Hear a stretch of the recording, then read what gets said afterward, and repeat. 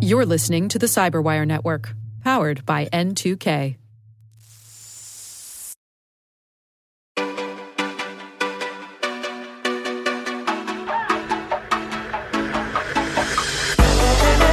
Hello and welcome to Security Unlocked, a new podcast from Microsoft where we unlock insights from the latest in news and research from across Microsoft's security engineering and operations teams. I'm Nick Fillingham. And I'm Natalia Gadilla.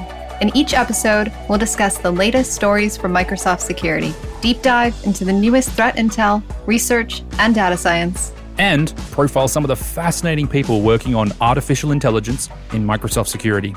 If you enjoy the podcast, have a request for a topic you'd like covered, or have some feedback on how we can make the podcast better, please contact us at securityunlocked@microsoft.com or via Microsoft Security on Twitter. We'd love to hear from you. Hello, Natalia. Welcome to episode 7 of Security Unlocked. How are you? I'm doing well, refreshed after Thanksgiving break. What about yourself? Did you happen to eat the pork that you were planning, those bratty pigs? The bratty pigs actually have survived for another day. They live to tell another tale, to eat more of my home-delivered fresh produce. But we did eat a duck that we farmed on our farm. So that's like the second time we've been able to enjoy some meat that we grew on the farm, the little mini farm that we live on. So that was pretty exciting. Yeah, that's been the goal all along, right? To be self-sustaining. To some degree, yeah. And so we sort of achieved that a little bit over Thanksgiving, which was cool. How about you? What did you do over your Thanksgiving break? Well, I made apple bread. Oh, there's a special name for the apple bread, but I forget it. Pull-apart apple bread. And nice. I spent a lot of time on Wolfram Alpha. You spent a lot of time on Wolfram Alpha? Did your firewall break and it was the only accessible website? How did you even get to Wolfram Alpha? Wolfram Alpha is like Sporkle. It's like if you have time, you get to play with their technology. Sporkle? And they've got... Sorry, qu'est-ce que c'est Sporkle? What? Do you not know Sporkle? I'm really old. You'll have to explain that one to me. Is this a millennial thing? Okay. Bring me up to speed on Sporkle. Sporkle is like fast, quick trivia games that you play with a group and one person just types in the answers while you're running through it. I thought it was when you take a fork and a spoon and you dip them in glitter. Anyway, so you're on Sporkle and you're like, I've completed Sporkle. What's next? And you go to Wolfram Alpha. That's the next step. So what did you pose to Wolfram Alpha? All right. At what point does a cat's meow become lethal to humans? Good question, right? At what point does a cat's meow become lethal to a human? Like when it's connected to a flamethrower? When the meow is a series of poison darts? What does that mean? You know, there are a lot of use cases for cats. In this one, it's how high the decibel of their meow is, because that can eventually hurt a human. But it's really about spacing. Like where you put the cats is very critical. The question was how loud can I make a cat's meow so that it hurts a human? A well-trained army of cats that meow at the exact same time. Synchronized cats. Oh, a synchronized army of cats all directed at a single person. Would their collective uber meow, would that serve as a rudimentary weapon? That was your question? Yes. And? Answer? Theoretically, but it depends on, how far away all the cats end up being. I'm now thinking that I should have just planned to capture the cat's meows in a can or something. Capture them in a can. What does that mean? Like a can of You want to whoop capture ass. a cat's meow in a can. Okay, Professor Farnsworth. You can tell I'm not the expert on these podcasts. So hang on. Did you work out how many cats you needed in a single location to produce a loud enough meow to hurt somebody? Do you know the answer to this question? No. I was more focused on total, and I don't also know the answer to the question, so... All right. To all the mathematicians out there and audiologists who have dual specialties into the capturing of cat meows into cans, and then the math required to multiply them into a focused beam of uber meow as a rudimentary weapon, please send us an email, securityunlocked@microsoft.com. Oh, segue. We have email. We got messages from people who've been listening to the show and they sent some very nice things, which is great. And they also gave us some topics they would like us to cover on the show. And we're going to cover one of them today. Shout out to Orion and to Christian and to Tyler, who all asked us to sort of continue the thread on adversarial ML and protecting AI systems. We're doing that exactly today on this episode. We have Andrew Marshall joining us, who is going to absolutely continue the thread that Sharon Shah started a couple episodes back, talking about protecting AI systems in the MDDR report. And then who are we talking to, Natalia? Sam Schwartz. So she is a security PM at Microsoft and works directly with the Microsoft Threat Experts team to deliver managed services to our customers. So she helps to provide threat intel back to customers and is working on scaling that out so that more and more customers can benefit from the billions of signals that we have that we then apply to the data that we get from customers in order to help identify threats. On to the podcast. Welcome to the Security Unlocked podcast. Andrew Marshall, thank you for joining us. Thank you. It's great to be here. Appreciate you having me on today. Yeah, definitely. So why don't we start off by chatting a little bit about your role at Microsoft? Can you let us know what your day-to-day looks like? Sure.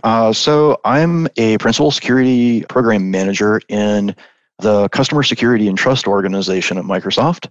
My role is a little bit different from a lot of people who are security engineers.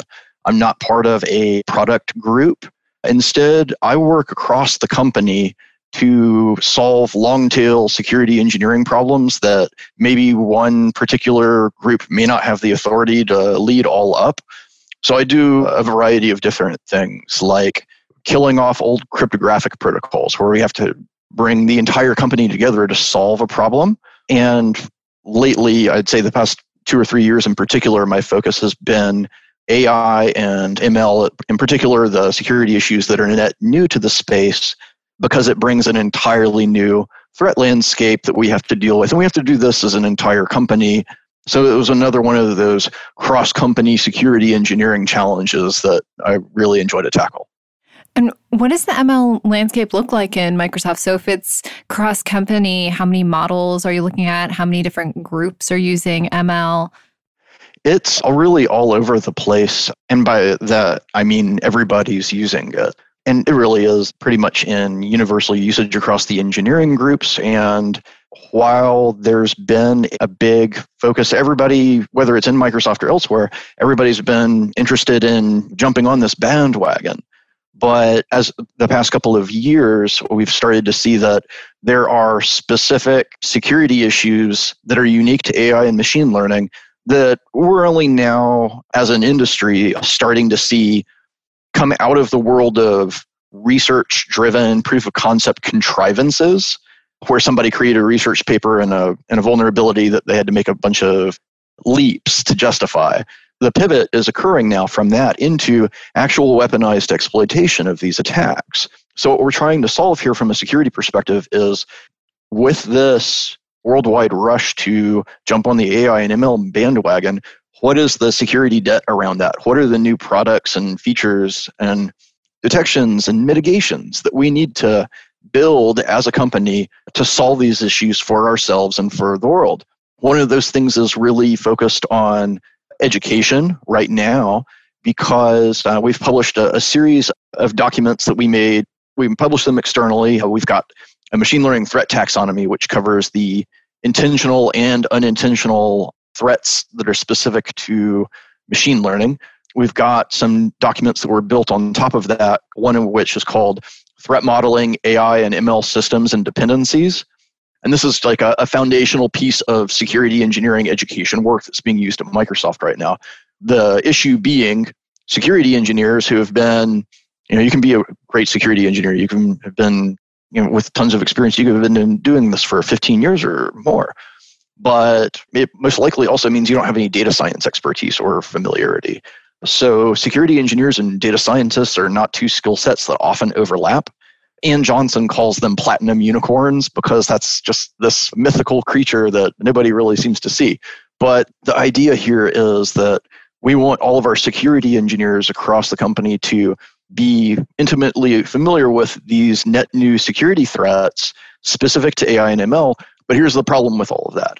This is such a nascent field still, especially machine learning specific InfoSec, that if you are going to address these problems today, what you need is you need automation. You need new development work to be able to detect a lot of these attacks because of the way that they occur. They can either be direct attacks against your model, or they can be attacks against the data that is used to create the model.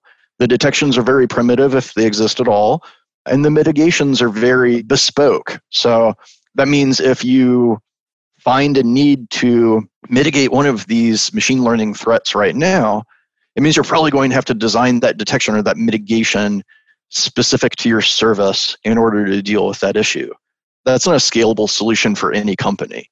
So where we need to be is we need to get the detections and mitigations for these machine learning specific threats, get them to be transparent, on by default, inherited by the nature of using the platform, where it just works under the hood and you can take it for granted, like we take for granted all of the compiled in threat mitigations that you get when you build code in Visual Studio. So, for example, Visual Studio, if you build code there, you inherit all of these different compiled in threat mitigations. You don't have to be a security engineer or know anything about this stuff, but you get all that goodness just by nature of using the platform. It's on by default and you're oblivious to it, and that makes it easy to use. So that's where we need to get with this threat landscape too. That's just a very exciting, very challenging space to be a part of. Well, I think we're done. Thanks very much, Andrew. No, joking. Wow, so much there. Thank you for that intro. So I think my first question is, this conversation we're having is following one that we had with Sharon Shah recently, talking about the machine learning and security section that was in the recently published Microsoft Digital Defense report. You're referring to the threat modeling AI systems and dependencies work that's up on the docs page. We'll put a link to that in show notes.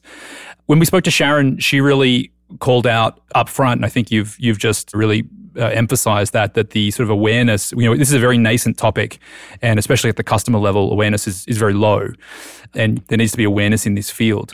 So I think, what is Microsoft doing? First, maybe what is Microsoft's role in sort of promoting awareness of this new sort of category, and sort of what are we doing there? So we have a role on a couple of fronts here, both within the company and more broadly within industry and with different governments and customers around the world. So our responsibility is to act internally. We're help shaping not only the educational efforts within the company, but also the research and engineering investments that are made in order to address these issues and solve these problems in this space.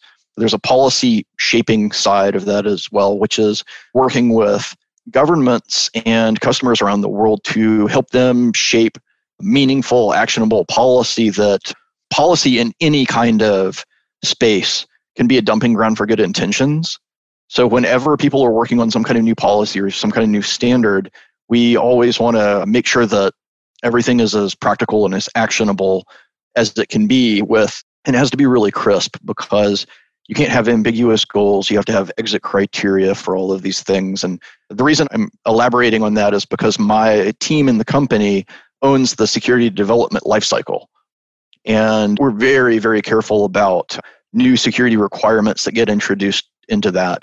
So much so to the point that we try not to introduce new security requirements there unless we've got some kind of automation already ready to roll for people to use. And that way we can just tell them, hey, this is now a mandatory thing that you have to do, but it's really just run this tool and fix these errors. It's not some kind of new manual attestation or big painful exercise to go through.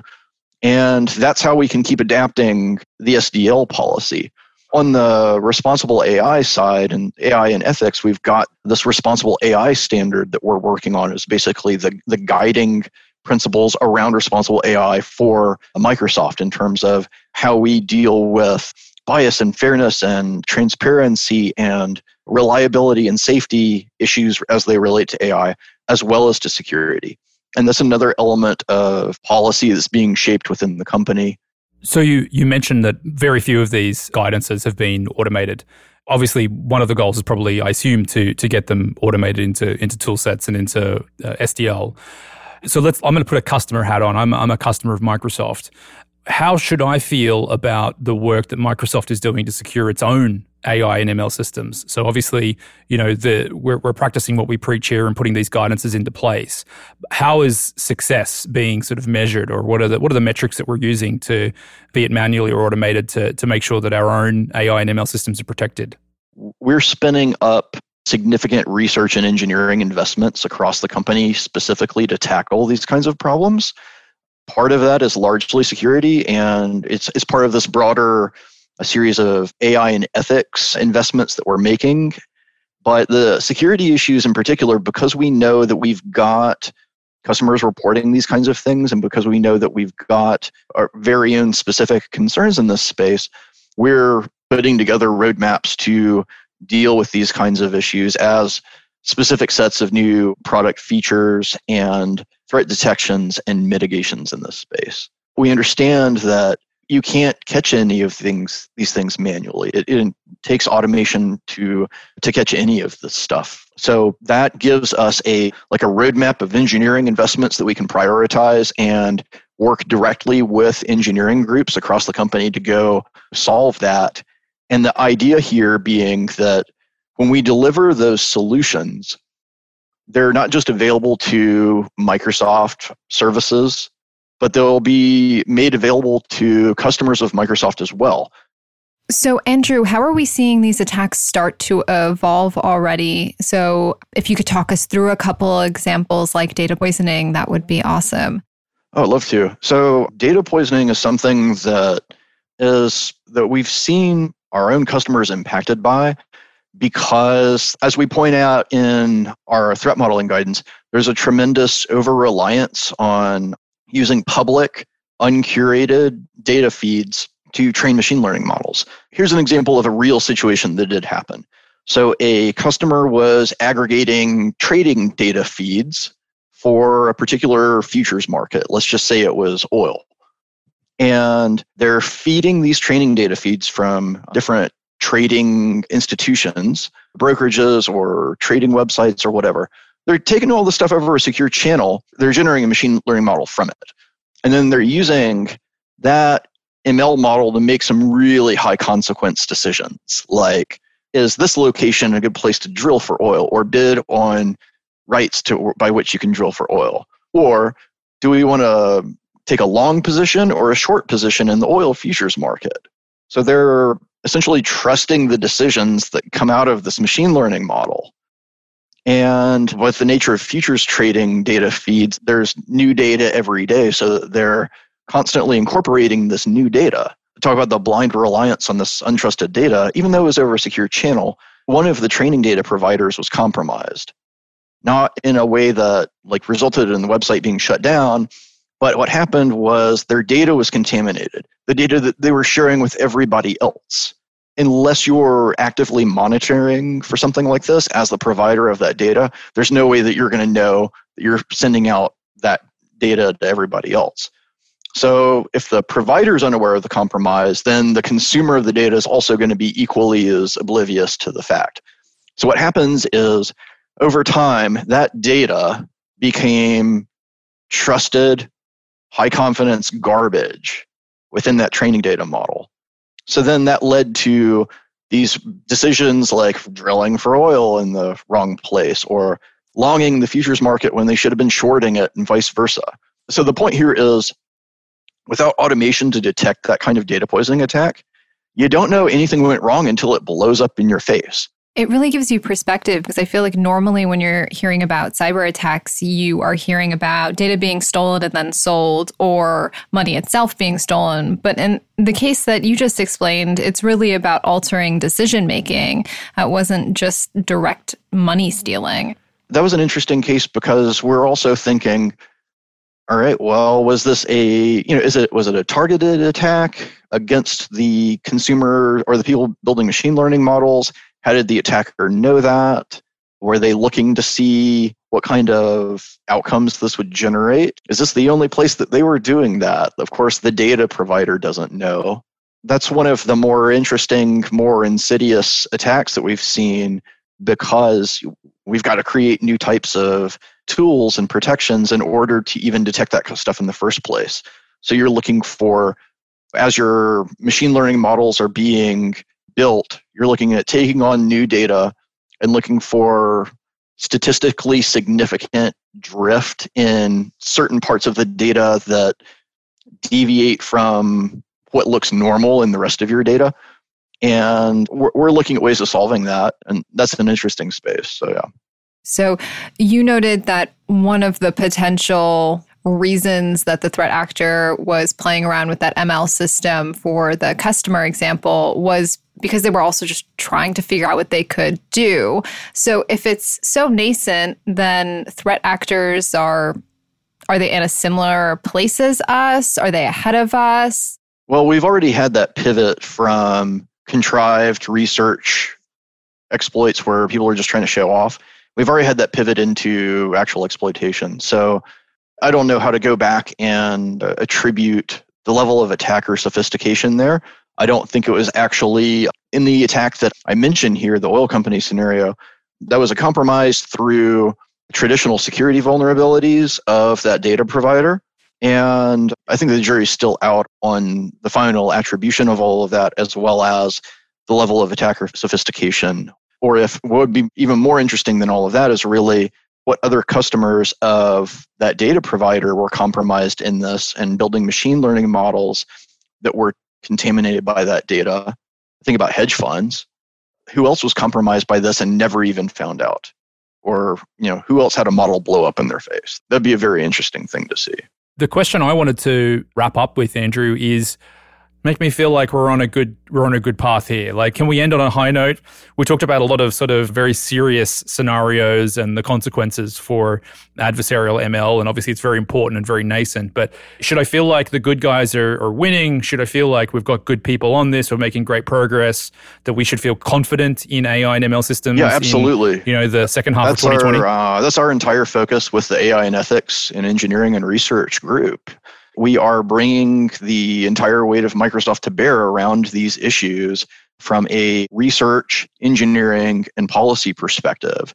And we want to solve all these issues so that you do have trustworthy interactions with all of our products. And that's an essential thing that we realize collectively as a company that has to happen, or people won't use these kinds of products. If it doesn't generate an outcome that you can trust is going to be accurate and free of bias and something that you can rely on, then people just won't use those things. So we've got the AI and security centers of gravity working across the company with research and policy experts to tackle these issues. It's a fascinating time to be a part of this. I think that I just had my 20-year anniversary last month, and I think this is about the most fun I've had, period, in the past 20 years working on this stuff now. It wasn't the launch of Windows Vista? I have so many horror stories from that. I mean, we really don't want to air those. Well, that's awesome. Gosh, what was I had this great question I was going to ask you, and then the Vista joke popped in, and now my brain is mush. I love how that took priority. Like the most intelligent question I'm going to ask the entire interview, and it's like Vista joke, bonk. I have some very, very funny stories from Vista, but none that are appropriate for here. Well, we may have to bring you on another time, Andrew, and try and sanitize some of those stories, because the statute of limitations has surely run out on having to revere every single release of Windows. Surely we can make fun of Vista soon, right? I'm sure we can. So, Andrew, final question. Where do you recommend folks go to learn more about this space and keep up to speed with any of the sort of advancements, new taxonomy, new guidelines that come out? I would definitely keep tabs on the Microsoft Security blog. That's going to be the place where we drop all of the new publications related to anything in this space and connect you with security content more broadly, not just AI and ML specific. But yeah, the Microsoft Secure blog, that's where you want to be. Great. Thanks, Andrew Marshall, for your time. We'll also put a link up to the guidelines on the docs page. All right. Thank you very much for having me today. It's been great.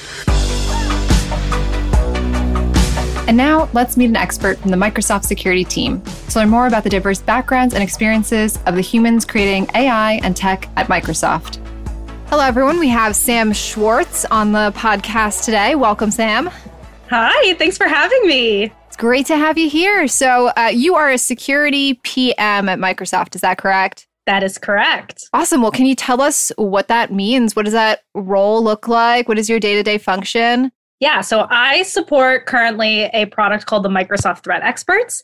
And what I am in charge of is ensuring that the incredible security analysts that we have that are out saving the world every day have the correct tools and processes and procedures and connections to be the best that they can be. So what do some of those processes look like? Can you give a couple examples of how you're helping to shape their day-to-day?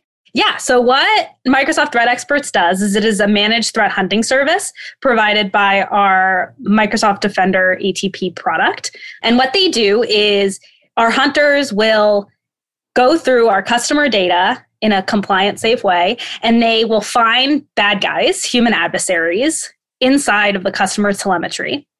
And then they notify our customers via a service called the Targeted Attack Notification Service. So we'll send an alert to our customers and say, hey, you have an adversary in your network. Please go do these following things. Also, this is the story about what happened, how they got there, and how you can fix it. So what I do is I try to make their lives easier by initially providing them with the best amount of data that they can have when they pick up an incident. So when they pick up an incident, how do they have an experience where they can see all of the data that they need to see? Instead of just seeing one machine that could have potentially been affected, how do they see multiple machines that have been affected inside of a single organization so they have an easier time putting together the kill chain of this attack? So getting the data and then also having a place to visualize the data and easily make a decision as to whether or not they want to tell a customer about it. Does it fit the criteria? Does it not? Is this worth our time? Is this not worth our time? And then also providing them with a path to, with that data, quickly create an alert to our customers so that they know what they're doing. So rather than our hunters having to sit and write a 5-paragraph essay about what happened and how it happened, have the ability to take the data that we already have, create words in a way that are intuitive for our customers, and then send it super quickly within an hour to 2 hours of us finding that behavior. So all of those little tools and tracking and metrics and easier, like creating from data, creating words, sending it to the customers, all of that is what I plan from a higher level to make the hunters be able to do that. And to better understand the scale of what's happening here, like with a typical customer, what is the volume of signal or alerts or I'm not sure what the correct taxonomy is, but what's the volume of stuff that's being monitored from the customer and then is being synthesized down to a bunch of, alerts that then go and get investigated by a hunter? So I don't have a per customer basis, but we have about, I think it's either 450 customers currently enrolled in our program. And unfortunately, we can't take everyone that would like to join us. Our goal is that we will eventually be able to do that, but we don't have enough people. We're still building our tooling to allow us to scale. So with our 450 customers, we have every month about 200,000 incidents that get created.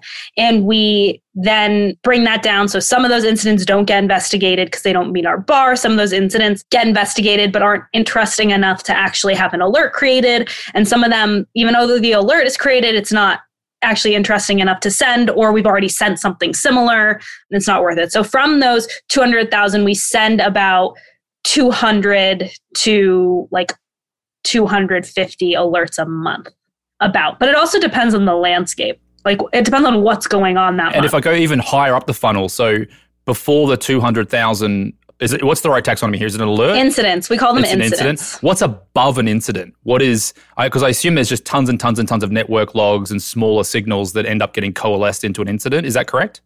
Yeah. So what we do is we call them traps.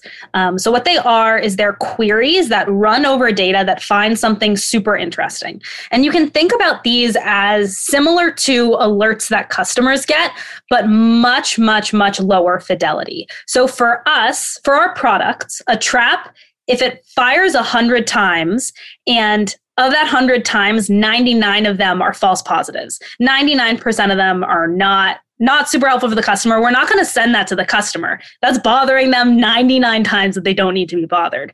But for our service, our whole thing is that we are finding that 1% that our customer doesn't know about. So we have extremely low fidelity traps. Some of them are high fidelity, that it can run 1,000 times and only one time is it important. We want to see every 1,000 times because that one time is worth it. So we have traps. I think we have about 500 of them. Some of them return thousands of results a day. Some of them won't return results for months. And if that gets a hit, then those are the things that get bubbled up into our incidents. We cluster all of those trap results into the incidents. That's ensuring that our hunters get all the information that they need when they log on. So the signals are massive. There's a massive amount. I don't even have a number. I have literally so many questions. Oh my God, happy to help. So you said earlier there's a bar for what the Microsoft threat experts will focus on. So what is in scope for them? What meets the criteria? We are focusing on human adversaries. So we're not focusing much on commodity malware as much as we are focusing on a hands-on keyboard attacker. So there are some traps that are, some of them are commodity malware, but paired with other traps, so paired with other signals, that could be a hands-on keyboard person. And those are things we look at, but maybe some of the traps on their own don't meet a bar for us to go look at. Is that because commodity malware is basically covered by other products, other services? Mm-hmm. It's covered by our Defender ATP product in general. So our hunters wouldn't be adding. Our whole point is that we have hunters who are adding context and value to the already incredible ATP product. And since ATP is already alerting and covering that, we'd rather find the things that aren't being covered. So, Sam, let's go back in time a little bit. So tell us about how you found yourself in the security space. And maybe it's a separate story, maybe it's the same story, and how you got to Microsoft. We'd love to learn your journey, please. It is the same story. Growing up, I loved chemistry. That's too far back. I know. Sorry. No, let's start there. I loved chemistry. I loved molecules and building things and figuring out how that all works. So when I went to college, I was like, I want to study chemical engineering. So I, through my education, became a chemical engineer. But I found that I really liked coding. We had to take a fundamentals class at the beginning, and I really enjoyed the immediate feedback that you got from coding. Like, you did something wrong, it tells you immediately that you messed up. And also when you messed up and you're super frustrated and you're like, why didn't this work? Like, I did it right, you didn't do it right, and messed up for a reason. And I really liked that, and I thought it was super interesting. And I found myself gravitating towards jobs that involved coding. So I worked for Girls Who Code for a summer. I worked for a Dow chemical company, but in their robotics division. So I was still chemical engineering, but I got to do robots.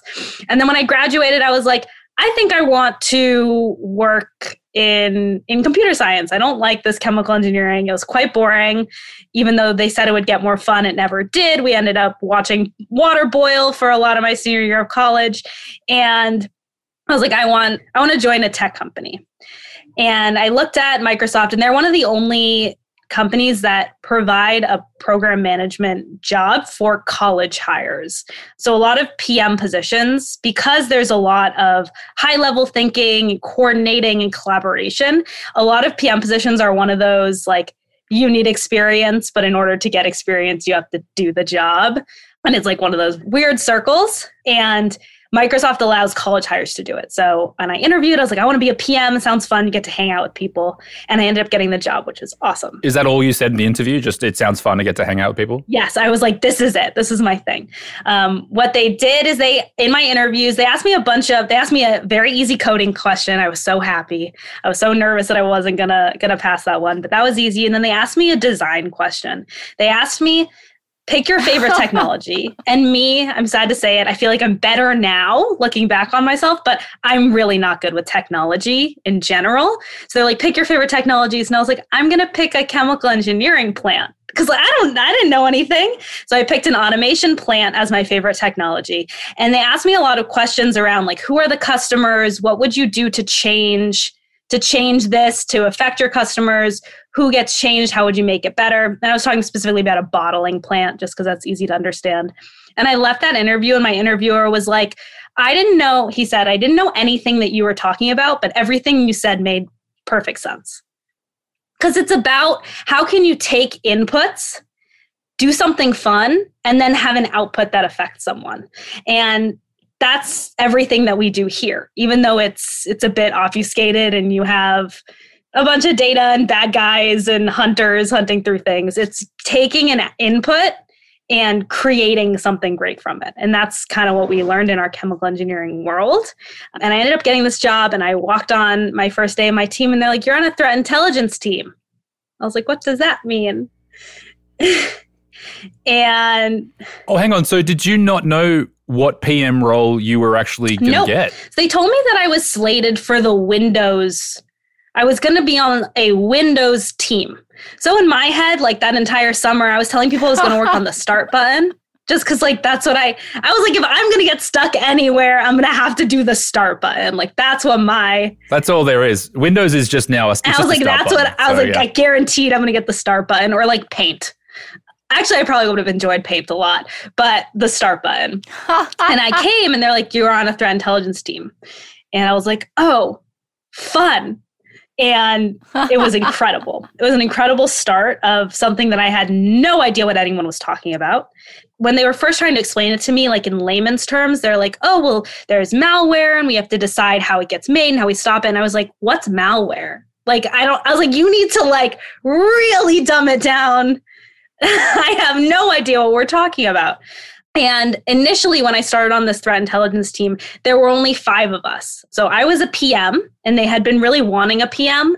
And they apparently, before they met me, were happy to get a PM, but weren't so happy it was a college hire. They're like, we need. Who had never heard of malware structure. And thought Windows was just a giant anthropomorphic start menu. They're like, we need structure. We need a person to help us. And I was like, hi, nice to meet you all. And so we had 2 engineers who were building tools for our 2 analysts. And we called ourselves like a little startup inside of security research, inside of the security and compliance team. Because we were kind of figuring it out. We were like, threat intelligence is a big market. How do we provide this notion of actionable threat intelligence? So rather than having static indicators of compromise, how do we actually provide a full story and tell customers to configure, to harden their machines, and tell a story around the acts that you take to initiate all of these configurations are going to help you more than just blocking IOCs that are months old. So figuring out how to best give our analysts tools, our TI analysts, and then allow us to better Microsoft products as a whole. So based on the information that our analysts have, how do we kind of spread that message across the teams in Microsoft and make our products better? So we were kind of figuring it out, and I shadowed a lot of analysts, and I read a lot of books and watched a lot of talks. I would watch talks and write just like a bunch of questions. And finally, as you're around all of these incredibly intelligent security people, you start to pick it up. And after about a year or so, I would sit in meetings and I would listen to myself speak. And I was like, did I say that? Like, was that me that one understood the question that was asked of me and then also was able to give an educated answer? It was very shocking and quite fun. And I still feel that way sometimes. But I guess that's my journey into security. Do you have any other suggestions for somebody who is in their last years of college or just getting out of college and they're listening to this and saying, heck yes, I want to do what Sam's doing? Any other applicable skills or tricks for getting up to speed on the job? I think a lot of the PM job is the ability to work with people and the ability to communicate and understand what people need and be able to communicate that in a way that maybe they can't communicate. See people's problems and be able to fix them. But I think a lot of the PM skills you can get by working collaboratively in groups. And that you can do that in jobs, you can do that in classes. There's ample opportunity to work with different people, volunteering, mentoring, working with people and being able to communicate effectively and connect to people and understand, be empathetic, understand their issues and try to help is something that everyone can do. And I think everyone can be an effective PM. On the security side, I think reading and listening, even the fact that, the hypothetical was someone listening to this podcast, they're already light years ahead of I was when I started. But just listening, keeping up to date, reading what's going on in the news, understanding the threats, scouring Twitter for all the goodness going on. God knows. Oh. That's the way to stay on top. Tell us about your role and how you interface with data scientists that are building machine learning models and sort of AI systems. Where are you are you a consumer of those models and systems? Are you contributing to them? Are you helping design them? How do you fit into that picture? So a little bit of all of the things that you mentioned, being a part of our MTE service, we have so many parts that would love some data science, ML, AI help. And we are both consumers and contributors to that. So we have data scientists who are creating those traps that I was talking about earlier for us, who are creating the indicators of malicious, anomalous behavior that our hunters then key off of. Our hunters also grade these traps. And then we can provide that back to the data scientists to make their algorithms better. So we provide that grading feedback back to them to have them then make their traps better. And our hope is that eventually their traps, so these low fidelity signals, become so good and so high fidelity that we actually don't even need them in our service. We can just put them directly in the product. So we start from the incubation, we provide feedback, and then we hopefully see our anomaly detection traps grow and become product detections, which is an awesome life cycle to be a part of. I want to change topics then, but this one's going to need a little bit of context setting because you are famous inside of Microsoft for anyone that has completed one of our internal compliance trainings. I don't even know how to describe this to people that haven't experienced it. Natalia, we've both done it. So there's this thing at Microsoft called Standards of Business Conduct. It's sort of like a internal employee compliance. This is how you should behave. This is how you should function as a responsible employee and member of the Microsoft family, but then also how we work with customers and everything. And it's been going on for a few years.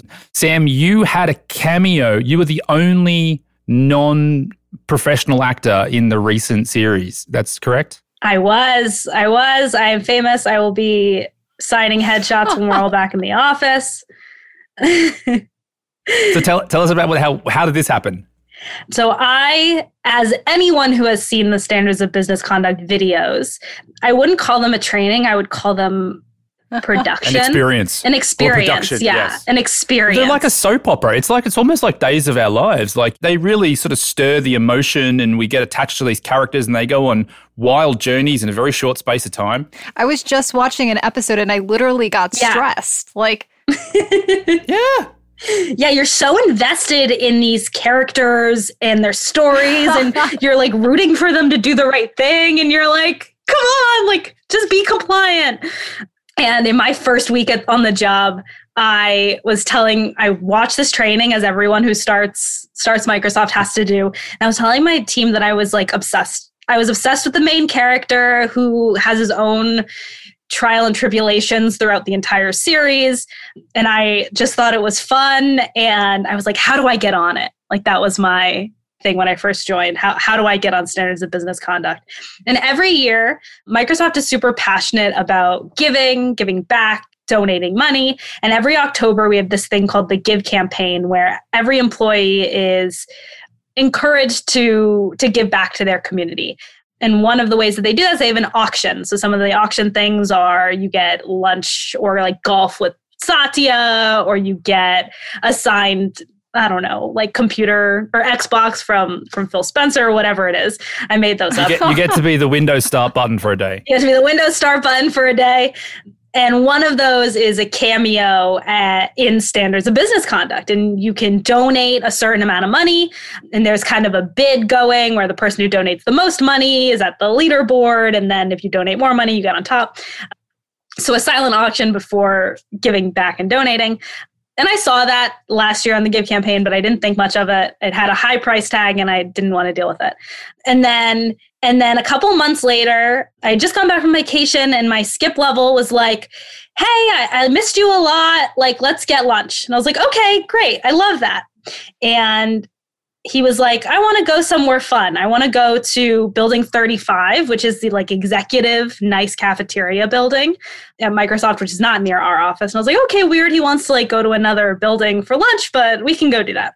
So I went with him and it was like 5 to 10 minutes into our lunch. And these people come up to our table and they're like, can we sit with you?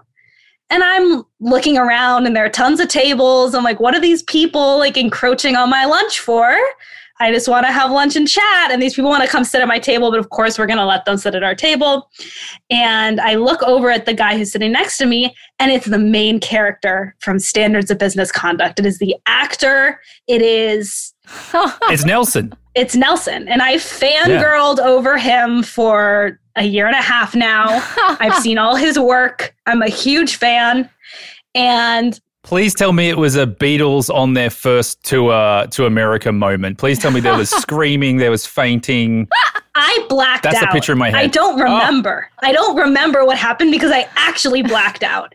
And there's a video of this, and you can see my body language. Like when I realized, you can see me grab the arms of the chair and like my whole body tenses up and I'm like looking around frantically, like what's happening? And the woman who was sitting next to my skip level, she actually created Standards of Business Conduct and she's in a lot of the videos. Her name is Rochelle.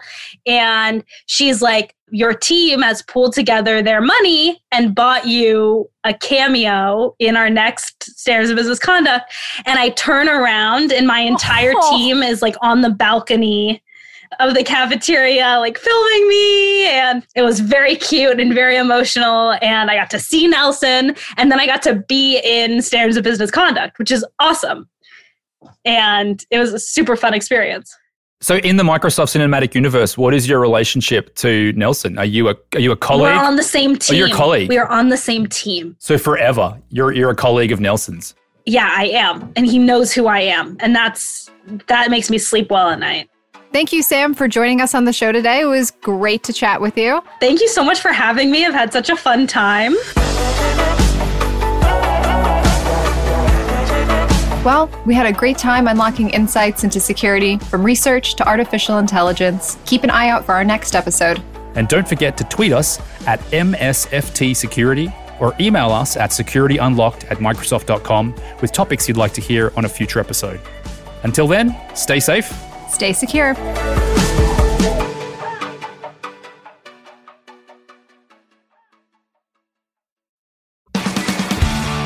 This week on the Microsoft Threat Intelligence Podcast, we're talking scumbots with Paul Melson. Believe me, you're going to want to hear this.